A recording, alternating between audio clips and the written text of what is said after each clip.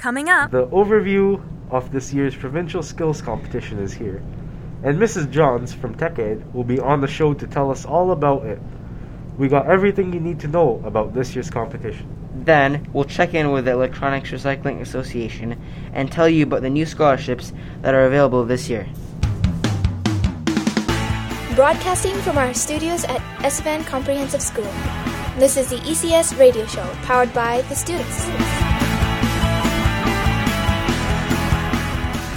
Hello, and welcome to the ECS radio show. I'm Yug Gulapalli. And I'm Osama Kamal. Now, Yug, what's your favorite Christmas movie? My favorite Christmas movie would be The Grinch. What about your favorite Christmas movie? I like the classics. Yeah, I like the Elf, the really old one. What's happening at ECS? Here's Grayson Nelson talking to Mrs. Johns about the just-released rundown of this year's 2022 Virtual Skills Canada Saskatchewan competition. Ms. Johns is here to talk about the Skills Canada Saskatchewan provincial competition that is set to be held virtually this year. So, Ms. Johns, how can students get involved in the competition? There's a couple of ways that students can get involved. One way is a teacher approaches them and asks them if they want to participate in skills. The other way is if there's a trade area that they want to be participating in, they can approach that teacher to see if they're actually training this year. Okay, and what does the skills competition involve? It depends on what trade you're in. Normally the provincial skills competition is a one-day competition, about 6 hours. And like I said, it depends on what trade you're in. So if you're in drafting for architectural, they'll give you a set of floor plans usually that they want something changed to, and then you have to do the renovation for the client and then produce a full set of drawings that go with it. If you're in cabinet making, for instance, also you would get a set of plans that you have to build something with. So it depends on what area, but it would be kind of like a full day at work in the industry. And how many students typically participate? Non-COVID years, we usually have a team of 30 or more students that we take with us. Last year it was a lot less. I think there was 6 or 10. I'm not actually sure of the numbers. And this year it's still too soon to say which teachers are going to want to train and compete virtually. Just with COVID restraints, teachers are a little tired still. Okay, what do students get out of participating in skills? Students get a unique experience out of participating in skills. Skills provides them with confidence to go forward and pursue their chosen trade areas. It also gives them a way to learn time management in those trade areas, or even just in life, because they have to be able to compete in a certain set of times. And it also really works with learning how to control the stress, because they're on their own for the 6 hours. We get them ready for it, but it's them who has to compete for the day. And which areas of trades can students participate in?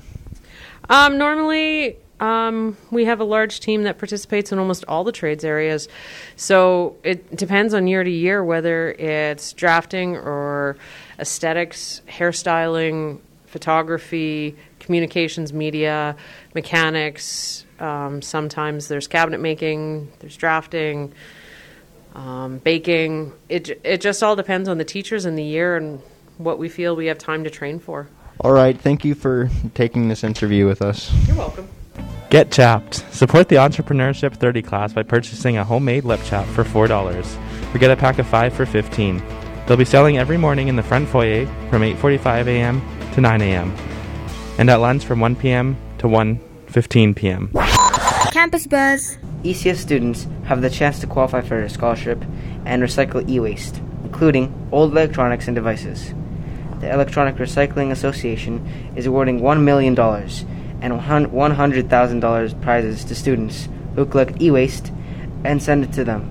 Julia Armstrong is here to tell us more about the Electronic Waste Association. So one of our huge mandates here, one of our biggest mission is to donate refurbished computers to charities that are in need. So that's kind of why we're calling on students right now.